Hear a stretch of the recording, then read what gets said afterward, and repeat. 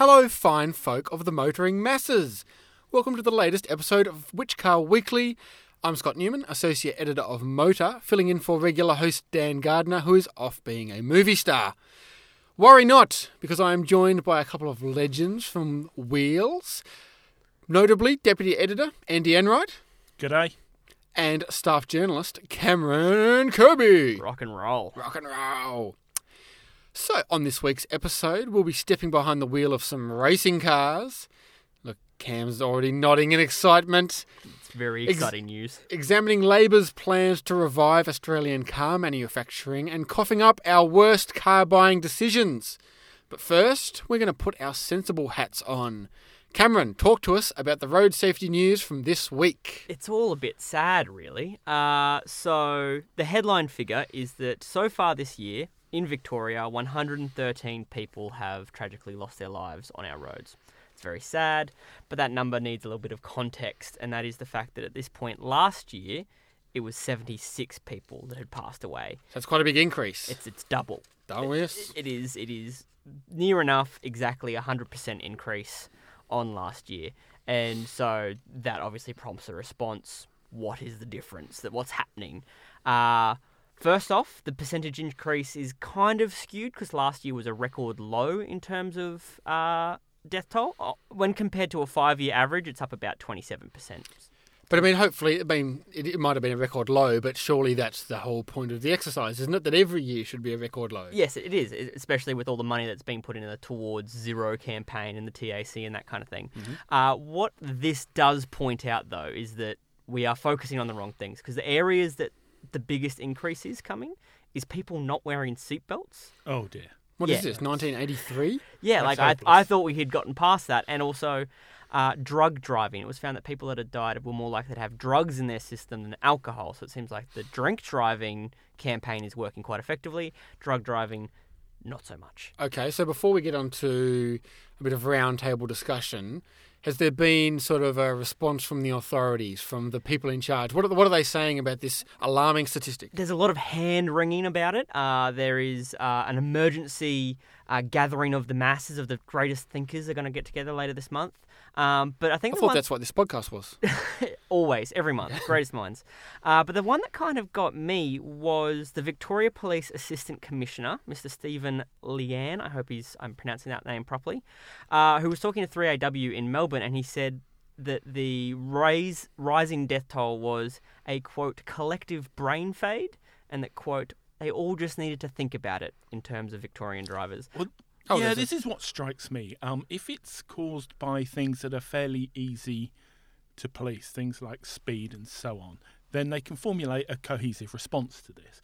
But if it is absolutely brain-dead stuff like drugs and not wearing a seatbelt, how do you get through to these people? How can you communicate? I think the core thing is education. We have such poor driver education in Australia, and particularly when the entire road safety message is focused on do not speed, do not drink, and a little bit of don't use your phone.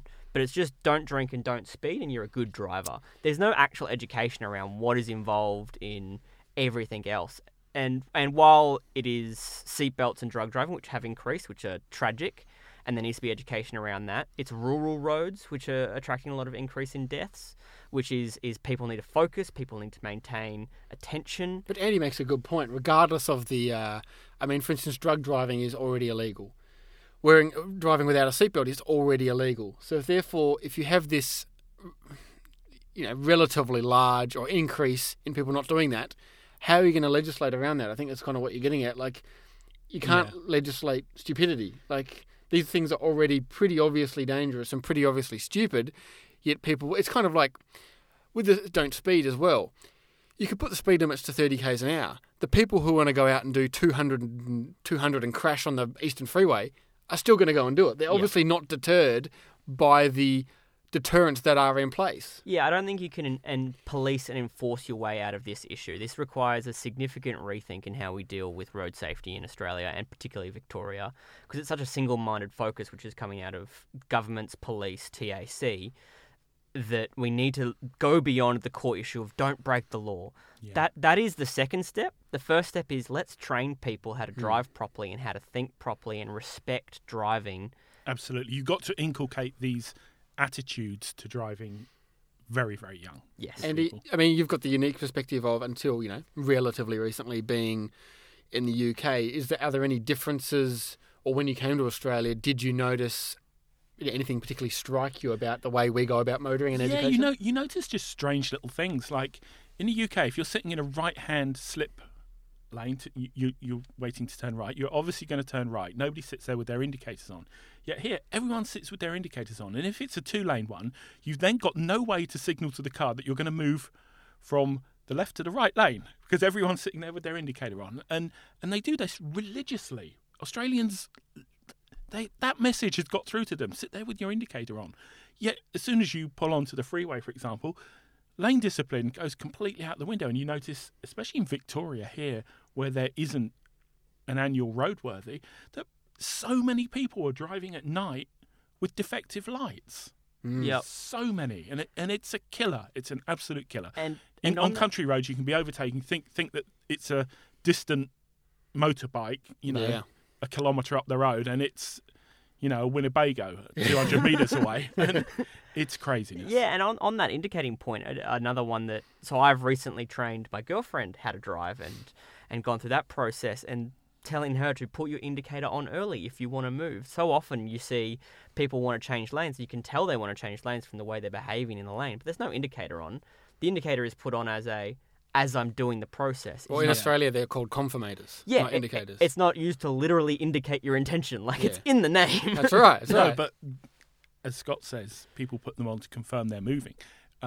There's this slightly pig-headed thing here, where as soon as you put your indicator on, people just pull up and block you out. That's a good point. I think the pig-headedness is the real thing. There's a complete lack of understanding and lack of respect for the art, skill, job, whatever you want to call it, of driving in this country. I mean, this Stephen Leane, apologies. I'm sure he's a very good assistant commissioner for the state police, but he clearly has no idea about road safety, because to say that it's simply collective brain fade is just embarrassing. Like, no one on the roads, in the vast majority, has any idea what they're doing. I wrote a story a little bit about this, so I'm going to get on my soapbox a little bit. Do it. I love it. We basically did a very simple poll we put it online, put a poll out there and said basically, how good a driver do you think you are? Just click 1 to 10, and more than 90% of those more than 1,000 people responded. More than 90% of those rated themselves a 7 or above, with almost a quarter, 23%, saying they were a 10 out of 10. And it's indicative of the problem, I think, in Australia, in that everyone knows no one can drive, but everyone thinks it's not them. Like, the number of people who are actually capable and highly capable of driving in this country would be a tiny percentage of the population. I mean, even amongst our own industry, there are people who are professionally paid to drive and who aren't very good at it. I dug up some interesting statistics in this research. So the road toll has dropped dramatically.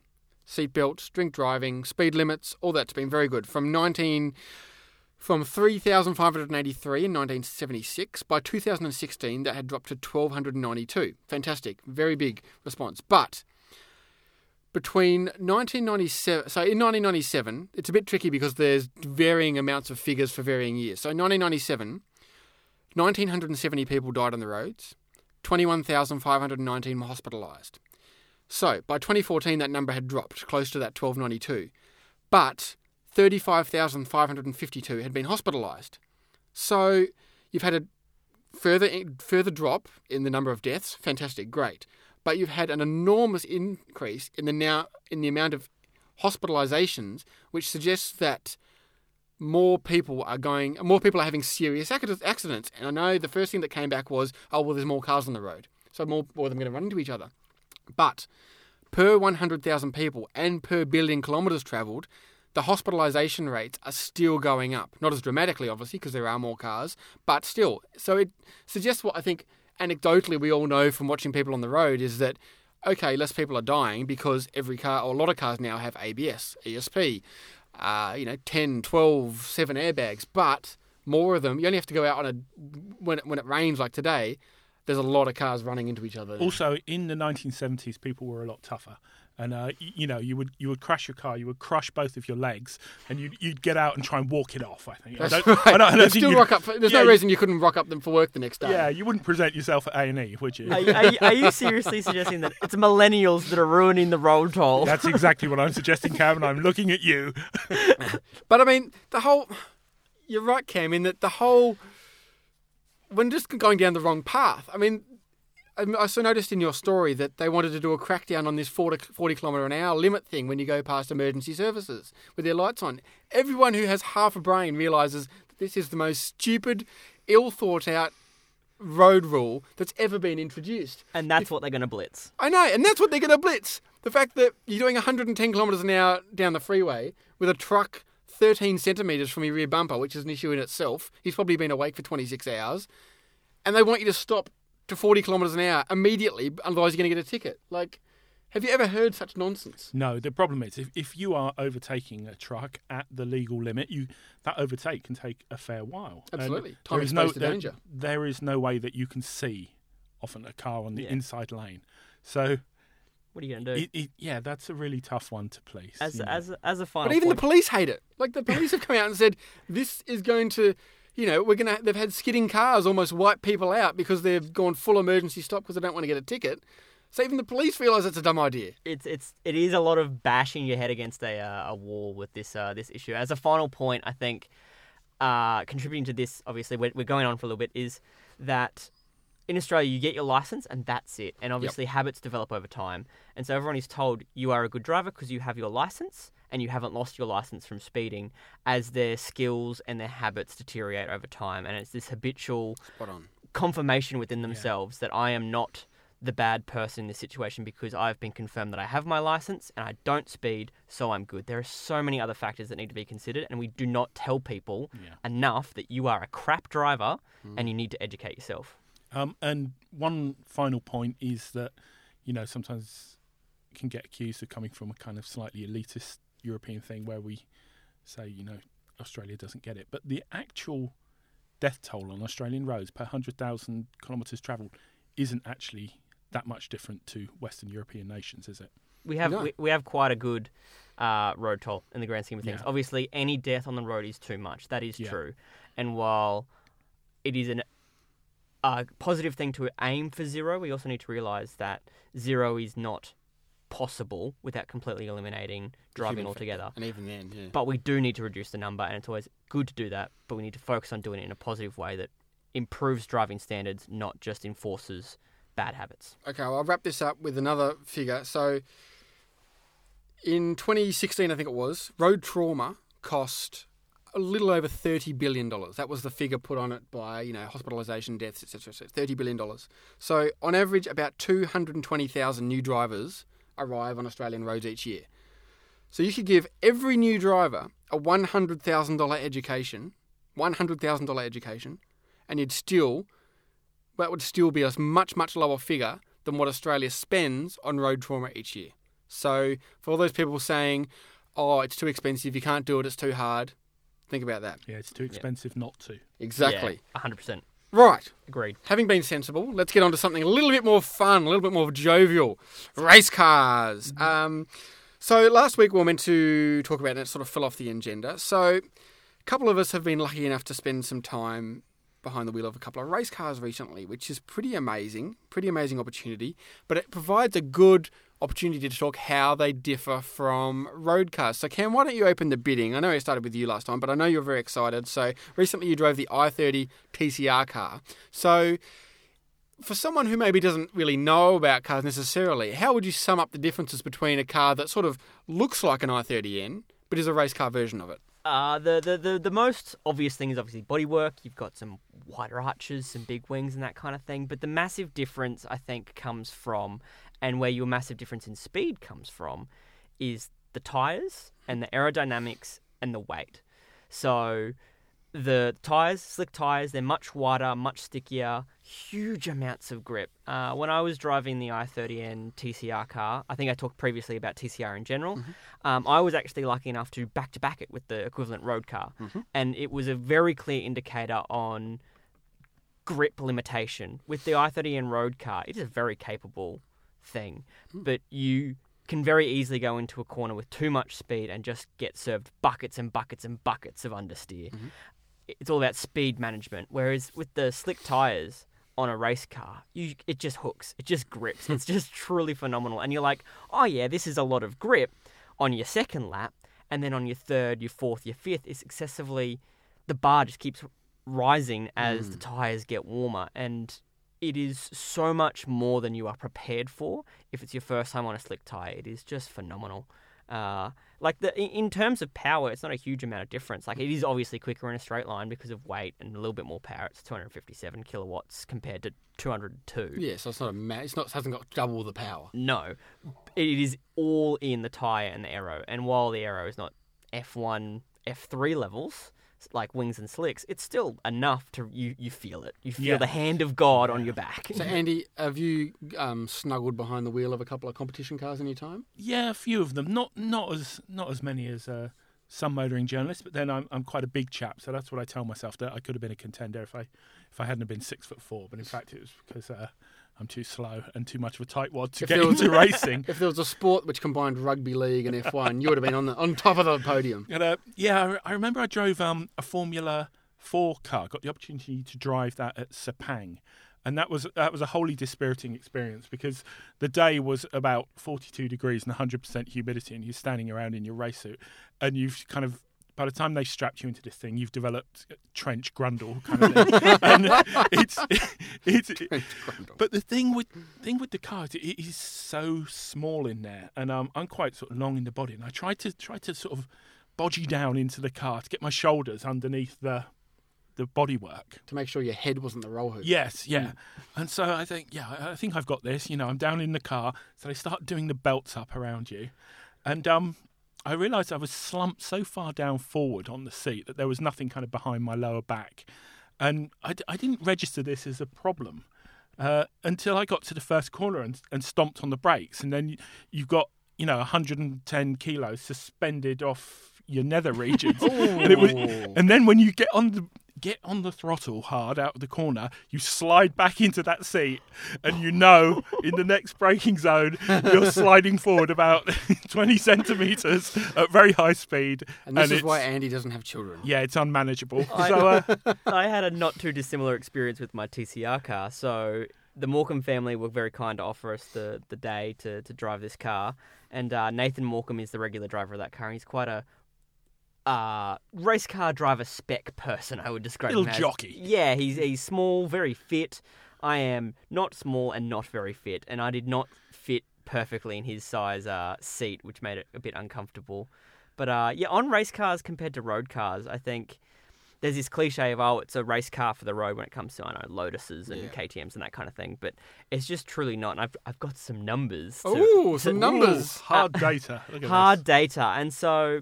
Great. Never seen before. Yes. To keep it topical, Honda has brought out Jenson Button and had a crack at the Bathurst lap record that didn't exist in a Type R. Mm-hmm. So Jenson Button, fantastic driver. His time in a Type R production spec was a 2-minute 35 around Bathurst. It's pretty quick. Yep.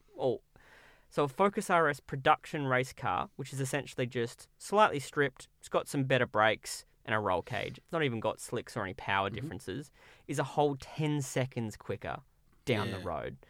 That is a massive difference. It is a massive Then difference. you step up into an R8, which has been unrestricted from BOP, and it is 35 seconds down the road. The magnitude of difference in speed is just unfathomable. It's the difference in experience as well, actually. I drove at Sandown, I recently drove the AMG GTR. So that's, as you said, it's the road racer. And then a couple of weeks later, I drove the AMG GT4, which is basically meant to be a production spec road car. Not quite a road car with a roll cage in it, but it's fairly close to the standard car. Still got the standard car suspension apart from the dampers. It's hasn't got massive wings on it, but they were just chalk and cheese. In the difference in lap time, apparently they're not that much different. They're about 4 seconds, 5 seconds far different at somewhere like Winton, but the experience is so much different. You could just belt the GT4 as hard as you wanted, and it just didn't break a sweat. 100%. You could go as late as you wanted on the brakes. The ABS was there to help you, not hinder you. There's, and then just the way it feels like And I think the biggest difference is, like, after maybe 4 or 5 laps, the GTR is starting to show its strain. It's like the brakes, the tyres, and that's fair enough. It's a road car. But the GT4, which doesn't look that much different, can go around for 50, 100 laps and not break a sweat.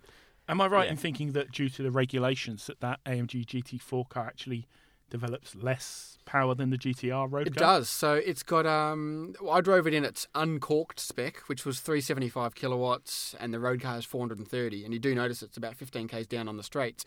But in fact, they've got, I think, 9 different boost maps in it because they've got to race against other cars like a Porsche Cayman GT4, KTM GT4 that aren't quite as racy. So in Asia, for instance, that car competes with 295 kilowatts, 135 kilowatts less than the 135 kilowatts less than the actual same road car. So it's not actually fast in a straight line, but as Cam says, makes up all its time under brakes, in the corners, and traction. It's the brakes. Like, Yeah. until you either get a lap with a proper racing car driver in anything or drive a race car, you don't understand how much time is made up in braking. Yeah. It is just phenomenal. And that is the most shocking thing when you get a hot lap of any car anywhere, is when a racing car driver that knows what they're doing stands on the brakes, it feels like your eyeballs are going to come out of your face. And that's we're going back to the driving education thing, that people go to a defensive driving course and they say, do a full ABS stop. And people can't even activate the ABS. They think they're going to break the car or anything like that. So, yeah, it's the big thing, whether on gravel or in tarmac, or I've never been in a proper wings and slicks car like maybe like an LMP3 car, but I can imagine it's even more dramatic. Yeah. I've been in a radical SR8 with James Winslow, who was trying to scare me, and it was just eye-opening, literally. Yeah, I was in an LMP car at Sepang with El Bamba, and within 3 laps, you actually do have that, oh my God, I can't hold my head up straight Yeah, anymore. wow. Yeah. Your neck muscles just fatigue. And the first lap out, you think, like, I know he's a professional, but he's clearly forgotten how to drive because he should have braked roughly 100 metres ago, and even that would have been a bit dramatic. But anyway, let's move on. You can obviously read about our experiences on the various Whichcar platforms, whichcar.com.au/wheels and /motor. And we also have a TV show. A TV show. Can you believe it? It's quite magnificent. It is superlative. This Sunday, so after your Mother's Day lunch has settled down in your tummy, sit down for some Whichcar TV. We've got a feature on the sports car Little Brothers, like a Mustang EcoBoost, Alfa Giulia Veloce, a Cayman rather than a 911, and a Ferrari 812 Superfast film, and a battle of 2 V6 Utes, Mercedes X-Class, that's a hard word to say, and VW Amarok Ultimate. So back onto the political sphere. Andy, Labor wants to revive the Australian manufacturing industry. Now, what's going on here? Yeah, I'm slightly puzzled by this one because we hear that Labor are planning to inject 57 million, was it? Yep. Into reviving car manufacturing in Australia. Now, $57 million is a lot if you win it on Tats Lotto. Is it enough to revive the Australian car manufacturing industry? I would say it's somewhat shy of that. If you consider that in Putting it mildly. in November 2015, Sake Motor, the people who make MGs, they commissioned a new plant in Chonburi province in Thailand. And bear in mind that Thailand is generally held to be about 4 times cheaper than manufacturing things in Australia. And they put into that 1.8 billion Australian dollars. Yes. That's what I was thinking when I was looking at if you're not, and that's the thing, you're just building one factory for Yeah. that. So if you want to revive the whole manufacturing industry, it did seem a bit like they were a factor of 100 short. Like 5.7 billion, you'd go, okay, Yeah, good this has work. got some legs behind it. $57 million is like the design budget for a door handle. Yes, yeah. The MQB, MLB Evo platforms by Volkswagen Group were rumoured to cost around 8.5 billion Aussie dollars to develop. So the cost of designing cars, developing platforms, and just building plants is really expensive. Jaguar spent 50 million on tooling alone for one of their That's just the factories. bits to make the actual car. Yeah. Yeah. So Cam, what do they want to make? With this $57 million. They want it all to be EVs. It's all part of their plan to have 50% of new cars sold in 2030 to be electric, as we have talked previously on the podcast. So it's all about labours. We want blue-collar jobs in the EV. It is an admirable It's a great thing goal for them to want. They probably just haven't either worded it properly or got enough money for it. So it seems to be up there with his 8 to 10 minute recharge time for an EV thing. It's like, okay, you might want to talk to your advisors about that. Yeah, see, the thing is, so that this is the actual specific wording that they use. So it's a fund to, quote, research and development initiative to develop an electric car industry in Australia, focusing on creating EV design and manufacturing jobs. And it's that last bit that really grabbed the headlines, right? Manufacturing jobs. Yep. But I feel like that's being tacked on at the last minute to grab headlines, whereas the rest of it, $57 million, seems like a reasonable amount. If you're focusing on design and stuff, and you know, if you're investing in Tritium, who's a Brisbane-based company that builds some of the best fast chargers in the world, $57 million, great amount. If you're going to put a little bit of money towards Ford, Toyota, Holden that have design studios in Australia for them to work specifically on electric cars, fantastic. If you're going to put it to Ford and Holden to develop EVs at their proving ground, great. If you want manufacturing jobs, it's just way off the mark. Like, the last car that was built from scratch in Australia was the VE Commodore. Cost $1 billion. And that was in when? 2006. Well, you know, in the probably the decade leading up to 2006. Yeah. In the last 10 years of manufacturing in Australia, when there was Ford, Holden, and Toyota left, they took about $4.1 billion of government investment to stay afloat. And now government investment in manufacturing is the norm, not the exception. Yeah. And so it does require money. But to put that number into perspective, that's about $410 million a year that was put into those things over a decade. Yep. So $57 million seems a bit naff. You're not going to get mass-produced vehicles for $57 million. You might get a boutique manufacturer. The trouble is, as even talking about Andy's figures, there needs to be more than that in Australia, because otherwise we're going to end up with the same old problems we had before. Yep. High cost of wages, high cost to make things in Australia. So on top of that, you're going to need, you know, tax incentives. You're going to need government subsidies. You're going to need all that sort of stuff to even make it. You can't just even if you did put the money in and revive it, you're going to have to then go above and beyond. Otherwise, you're going to end up in the same part of the circle we ended up with 2 years ago. Yeah, the only toe back in there that you can see is with like a throwback to where we started with CKD builds, completely knocked down builds of EV skateboards in Australia. But I thought you were going to say we should build the Morris Marina again. P76. But even then, it's hard to see why. Why would you? Yeah. Yeah. That money is better off put into, and as I talked to a couple of manufacturers about this, i.e. Toyota, Ford and Holden. Holden didn't want to comment at all. Ford said, let's get some more details. And Toyota essentially said, put that money into manufacturing. In many more words than that and a bit more complicated, but that was reading between the lines what they wanted. They want, put it into the infrastructure, put it into making sure that charging is there. And that is what that money needs to go towards. It's a good point. $57 million for EVs in Australia. Fantastic. Yep. That's great. For manufacturing, that's not the best use of it. Yeah, so, you know, if that's your goal to get to 50% EV by 2030, the best use of that $57 million would be to sort out the charging network, charging infrastructure in Australia. Chuck it at Tritium. Chuck all of it at Tritium, is what I say. I'm just sensing a bit of a Queensland Homer thing here. No, Cameron? Well, that is a nice link, but I just think that if we got this... I didn't even know about them until last year when a manufacturer took us for a tour of the place, and they have been around for well over a decade, building manufacturers, and a lot of their chargers go off to Germany.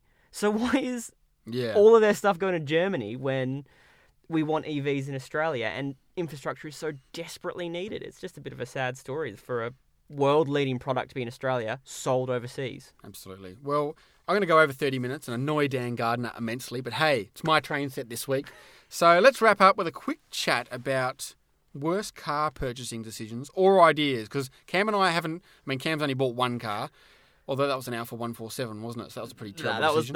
That was my girlfriend's decision. Okay. So she made that. Yes, we can... That was disastrous, Cam. We love that. Okay, so let's start with that. Cam, you bought an Alfa 147 for your girlfriend to learn to drive in. Therein lies the problem. Don't you love her? Yeah. Do you dislike her that much? It also had a seller speed just to make things even better. And predictably, the thing carked it. She was on her L plates, and she was actually doing her first drive without me, with a friend that was going to teach her for the day, which was a big nervous moment for me. And then about 45 minutes later, I get this phone call from her, which is not when I was expecting her to reach her destination. So instantly, I'm worried, and she goes, "The car's just stopped. Just they're on a hill. It's seized in first. Truly awful." So she's got a Volvo now, much better. But my first purchase was a Toyota Corolla. It was lovely, got me through uni, do not regret it at all. My worst idea was I was going to buy a Toyota Cressida and put a 1J in it. Doesn't sound like a terrible idea. Which initially... If you've got a whole heap of money to set fire to? Yeah, exactly. But I was on a university student budget, which is... So you're going to try and do it yourself. Yeah, which is 4 packets of mee goreng and a half-opened VB. Yeah. So it was not a great idea. So Dan, you're not Dan, you're right. Andy, Dandy. All- So Dandy. All Englishmen are the same. Yeah. Oh, so Dandy. What are some of your howlers over the years? There have been a few. I've had quite a few cars, so it stands to reason that some of them are going to be better than others. How many of them have you lost? A few. Toyota MR2 Turbo. This was ostensibly a pretty good car. It had 2 aftermarket parts, an alarm which drained the battery, and alloy wheels which were porous. So the car would sit on its rims, and then you couldn't charge it up, reinflate the tyres. That got stolen. I never sold that. How did they steal it? I don't know. It just disappeared in the night. An Audi Quattro. Mysterious. Yeah, I had an Audi Quattro. And I was driving that really fast, and the cam belt snapped. I left it at the Audi repair place for them to look at, and somebody attacked it with an axe and stripped it. Yes, it had 3 axe strikes on A it. jilted lover, perhaps? Like a Peugeot Group B driver? That got scrapped, but I think the car that takes the biscuit for me was a Toyota Corolla Verso that I bought for my wife. She was after a Wasn't practical... that 7-seat? A 7-seat Corolla? It was a 5-seater, but it looked like a potato. And she was quite keen for a practical car. So I thought, well, it's a Toyota Corolla. What could possibly go wrong? And I bought it at an auction. And I was driving home, and when you buy a new car, your senses are hyper-tuned, aren't they? And you're going home, what's that I hear? I was driving home thinking, what is that smell? And I looked in the back seats, and there was like this dog hair all over it. And I thought, someone's had a wet dog in here. And so I pulled over, and at some point on the way home, I opened the rear hatch, and there was a dead dog in the boot. Oh my God. No. Yes, I bought this car at auction with a dead dog in the boot. Did you get a refund? No. What? And I never got the dog smell out of it. I just cleaned it religiously for weeks. I don't remember seeing that feature on the Toyota Corolla Verso brochure. No, I'm truly horrified. Oh, no. No, it's not as bad as a friend who bought a Kawasaki GPZ 600R. A friend I went to uni with, and he was taking Couldn't it put a home. dead dog on that, surely. No, he was riding this thing home. He was really excited at how fast it was. I was actually sitting at home like some weeks later when I realised what had happened, watching one of those awful police camera action shows. Oh, yes. And I recognised him from the police car footage. And he rode this bike at about like 220, 230 Ks with this police car right up his chuff. And he was riding back to his mum's with his washing, as all students do, to take their washing home. And the commentary was drying it. Yeah, the commentary was, look at this idiot, like riding at 230 kilometres an hour, whatever. And he rode at such a speed that his rucksack kind of delaminated, and it just showered the police car with soiled underpants. And he had to sell that instantly because he got in a lot of trouble. So that was a bad purchase. On the benefits of knowing the history of the vehicle you're purchasing, I had a good friend that bought a Yamaha R6, once again a motorbike, rode it home, parked it outside his house. Next couple of days he had some guys looking at it very closely, and he was like, "Oh, what's going on here?"